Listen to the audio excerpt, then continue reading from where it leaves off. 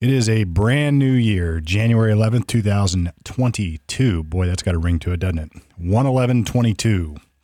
And we are back from the holidays, back from the new year, back from COVID. It turns out I had a little bout with COVID. Kept me down and out for a few weeks, mostly tired, mostly brain fog. So anybody who's had the COVID brain fog knows what I'm talking about, having conversation with folks and then have to remind myself what they were about. But all in all, I survived, and I'm better for it, and I'm back for the brand new year. We should be back with the Blitz even this week, I think, and it's time for another Q&A. I've had lots of calls, lots of questions online, not only down here in the studio, but also upstairs in the law firm about appeals again, and I think this is probably because so many cases got turned on after the shutdowns, and so many cases got tried. There's been a lot of convictions and sort of this bottleneck of appellate work. But I'm getting a very common question. I lost my appeal. What next? Now, this is sort of a consolidated version of lots of different questions I had. And as I thought about this on the way in this morning, I thought I would just deal with it this way. I lost my appeal. Now what? The first thing we need to do to answer this question is define the appeal, because people use that term sort of generically. People use that term to include all sorts of things that may or may not actually mean an appeal. For this purpose, let's talk about a direct appeal. This means that you lost in the trial court. You had a trial and you lost, whether it's in municipal court on a speeding ticket or drunk driving or domestic violence, or maybe even a murder case in common pleas court or something really serious. It's the same. You lose at the trial court. Now you have a direct appeal. The direct appeal typically goes to the appellate court in the county that the conviction happened. So here in Franklin County, we have our Franklin County Court of Appeals. And then you can broaden that out. We have something called the 10th District Court of Appeals. There are other districts. Delaware County has something called the 5th District. And these districts, generally speaking, cover broad swaths of the state. Now, there are a few that don't, and Franklin County is one. The 10th District only has Franklin County, probably because of volume. The 5th District sits up in Canton, but it also covers places like Delaware County. So you go to the appellate court in the county where the conviction occurred, and you file a notice of appeal at the trial court level, and that gets transferred up to the appellate court level. Then the next thing you do is you ask for a transcript and transmittal of the record. This is fancy talk for saying, trial court, we want you to send everything up to the Court of Appeals, all the documents that were filed, all the papers that are relevant, the transcript, that is the thing that the court reporter was creating when he or she was typing it up in the front of the room during your trial. We want all that sent up to the Court of Appeals because now we're going to challenge what happened. And then you get somebody like the capable lawyers at Yavich and Palmer to perfect your appeal. We read all the documents, we review the transcript, and we write up an argument about why something went wrong or multiple things went wrong. And, if we're successful, the case gets sent back down to the trial court and they say, hey, fix this, do it again, but follow these rules. Or in very rare cases, you get to walk away as a free citizen because they really, really, really screwed up. But generally, you get a new trial. Now, the question I've been getting, and back to it here, is what happens if I lost? What happens if the appellate court, say the 10th District or the 5th District, said, yeah, sorry, lawyers, maybe you should have used Yavich and Palmer because we don't agree. We don't think that there was a mistake. Or all too often we point out mistakes that occurred at the trial court level, and the Court of Appeals says, yeah, you're right. Technically, there was a mistake. They didn't do it right. The judge screwed up. Judge shouldn't have let that witness testify to this or that. Or maybe the judge should have let that witness testify to this or that. Or maybe there was a bit of evidence that the judge let in and shouldn't have, et cetera, et cetera. But you know what, guys? It's just, it wasn't that big a deal. We don't think it changed anything. We don't think it was that important, so we're not going to reverse it. What they're really saying is on minor errors, on minor legal mistakes, they might find that it was a mistake, but say, you know what, it was harmless. Didn't make any difference in the outcome.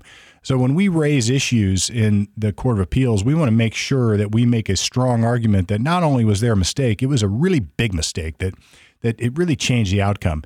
And one of the most common arguments I make is that you get like an acquaintance rape case where it's a he said, she said, where there is no physical evidence, where there is no eyewitness, where the only thing that turns the case is the credibility of the person making the accusation and maybe the defendant, if that individual testified, then any evidence that tended to tip the scales one way or another would be far more significant than it would be if there was like a ton of physical evidence like DNA, fingerprints, eyewitnesses, et cetera. So the prejudicial impact, or how much a mistake impacts the outcome of a trial, is really on a sliding scale. You could have a case where the same mistake does nothing to impact the outcome of the trial.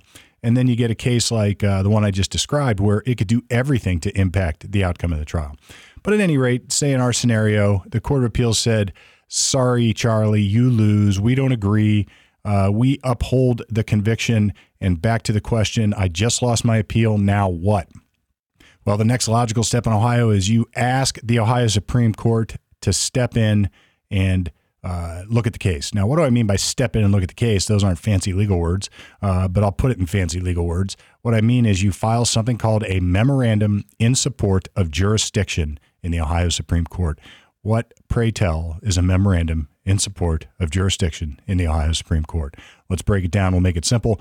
What it is it's a brief summary of why this particular case, the appeal I'm working on, is a big deal, is significant, either involves a significant constitutional issue or has broad general public interest. Now, here's why that is. When you get to the highest court in a state or even the land, if you go all the way up to the U.S. Supreme Court, they don't want to handle issues that only impact one case. They don't have time for that. They can't look at every case.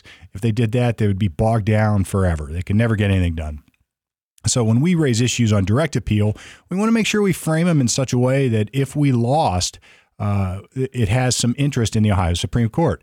They want to look at big picture issues. They don't care about one little tiny bit of evidence, a mistake of law that occurred when the law is well settled. They want to look at things like legal issues that maybe aren't so well settled, or maybe there's a bigger picture constitutional problem with what happened that if it's left to stand, maybe there's a conflict or other courts of appeals throughout the state are handling it differently.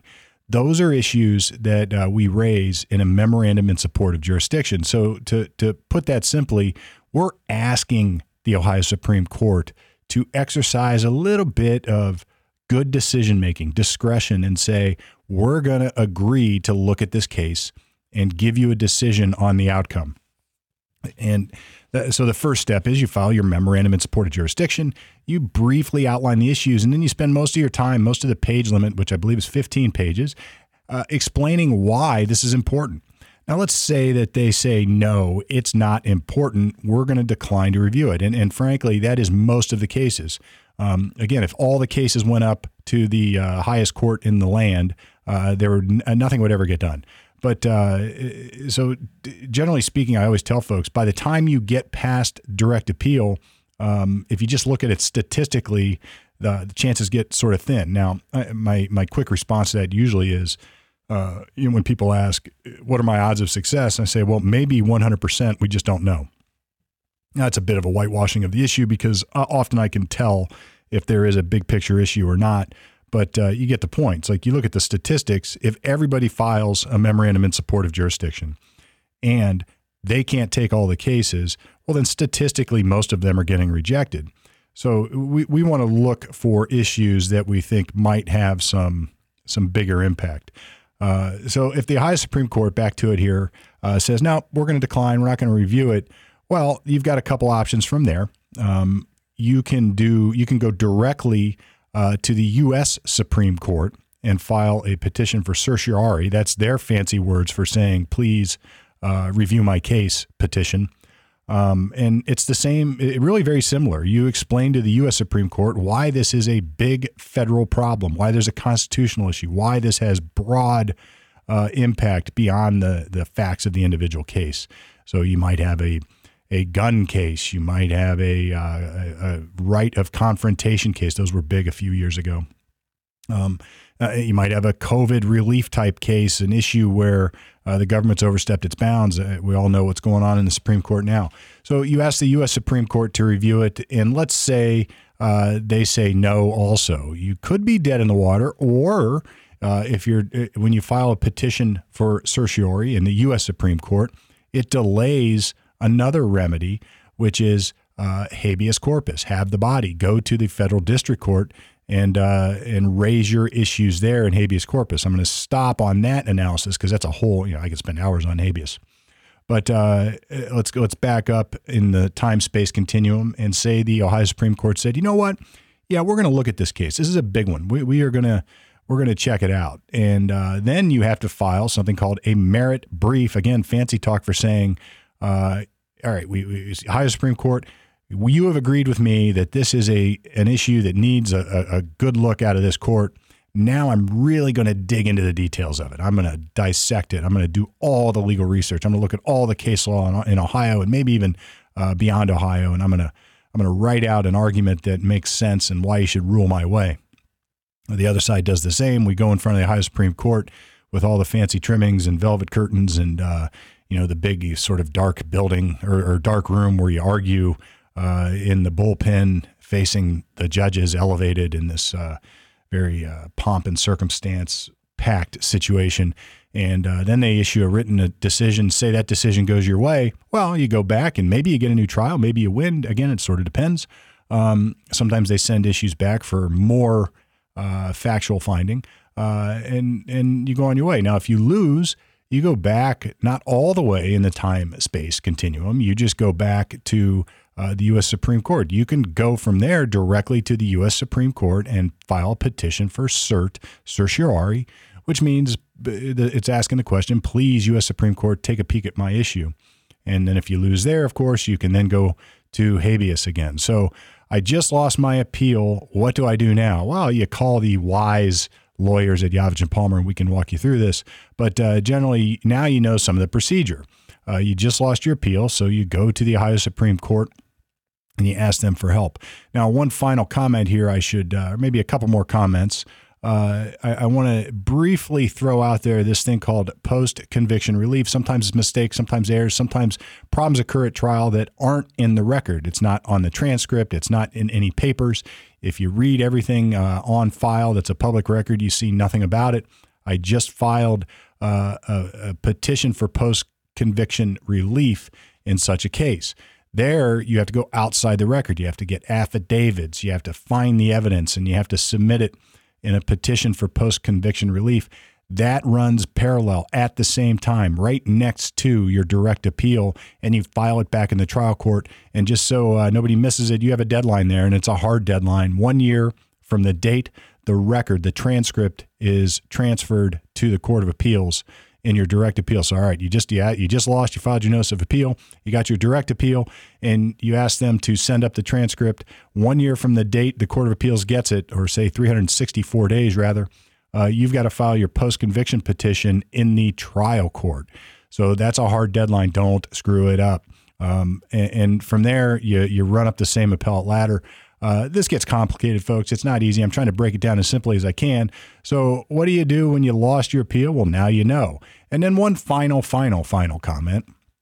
Sometimes people call me, and this is part of the question or the cluster of questions I got here. Sometimes people call me, and it's been maybe 3 or 4 years since their last appeal, and they say, I need to appeal this conviction. I got 50 years, and I should have only gotten 10. What can I do now? My lawyer was drunk all through the trial, or my lawyer screwed up my appeal, or the Ohio Supreme Court said no, and nobody ever did anything after that.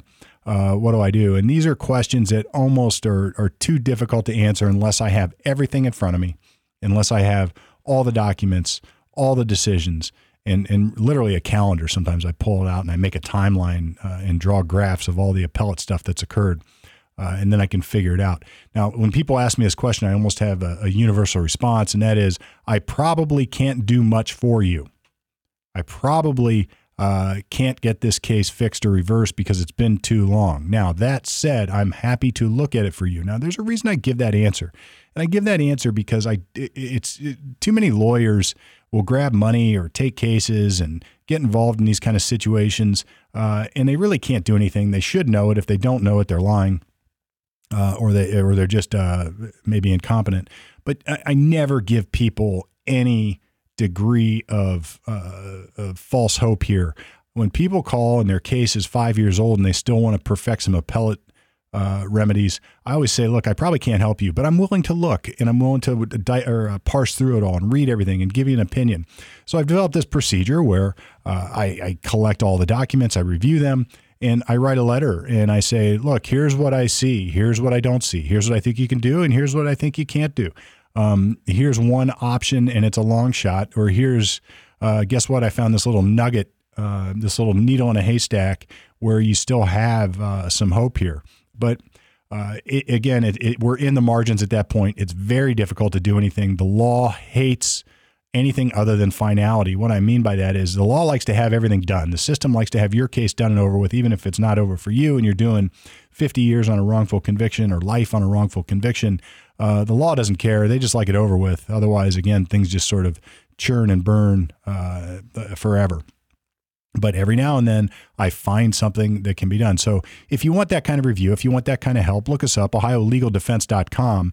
I even got some good content on the webpage talking about this stuff. But I often give an appellate opinion or sort of an overview assessment of cases. I usually charge a flat rate for that, and it's not exorbitant, but it's enough to cover my time. And then if it looks like there's something that we can do after that, we can talk about what that cost. And then, on the other side of it, at least you'll know. I try to give people very honest opinions and assessments on what their options are. I hate delivering bad news, but I think the only thing worse than delivering bad news is not delivering news when it's bad, just because you don't want to hurt somebody's feelings or you don't want to deflate them. You're doing nobody any favors that way. You got to tell people the truth in this business. So if you want some help, look us up, OhioLegalDefense.com. That's Yavich Palmer. Give us a call, 614-224-6142. Now, this is the Lawyer Talk Q&A series. I'm talking fast. I'm getting it done fast. And there's a reason, because on these Q&As, I'm trying to answer questions that come in bite-sized little nuggets and chunks. Make it so you can understand it. Make it so you can actually consume the material that we're giving you in less than 15, 20 minutes. I say that as I'm at 17 or 18 minutes. But the idea here is to answer your questions, make it understandable so you don't have to sit through the long-form podcast. And speaking of long-form podcast, Norm, Brett, and even Jared is on the mend. We're going to be back this year for lots and lots and lots more. We're doing, I got some great stuff coming. We had a lot of good feedback on the Q&A series like this one. Also the Legal Breakdown series. We did some stuff on the Rittenhouse trial and people seem to really, really like that. And I'm going to do more of that as bigger legal issues emerge in this crazy environment we're in. So tune in for more of that. If you want your own podcast, channel511.com, check it out. If you want to submit a question, go to lawyertalkpodcast.com. That's lawyertalkpodcast.com. We've got a little email interface thing where I don't know how it works, but Photo Dan and our tech guys, they make that work. And I get the question and I answer it. And that's what I'm doing right here. So until I get your question, until we do the next show, until I do Tune In with the Blitz on Wednesday, this is Lawyer Talk Q&A, off the record, but on the air, at least until now.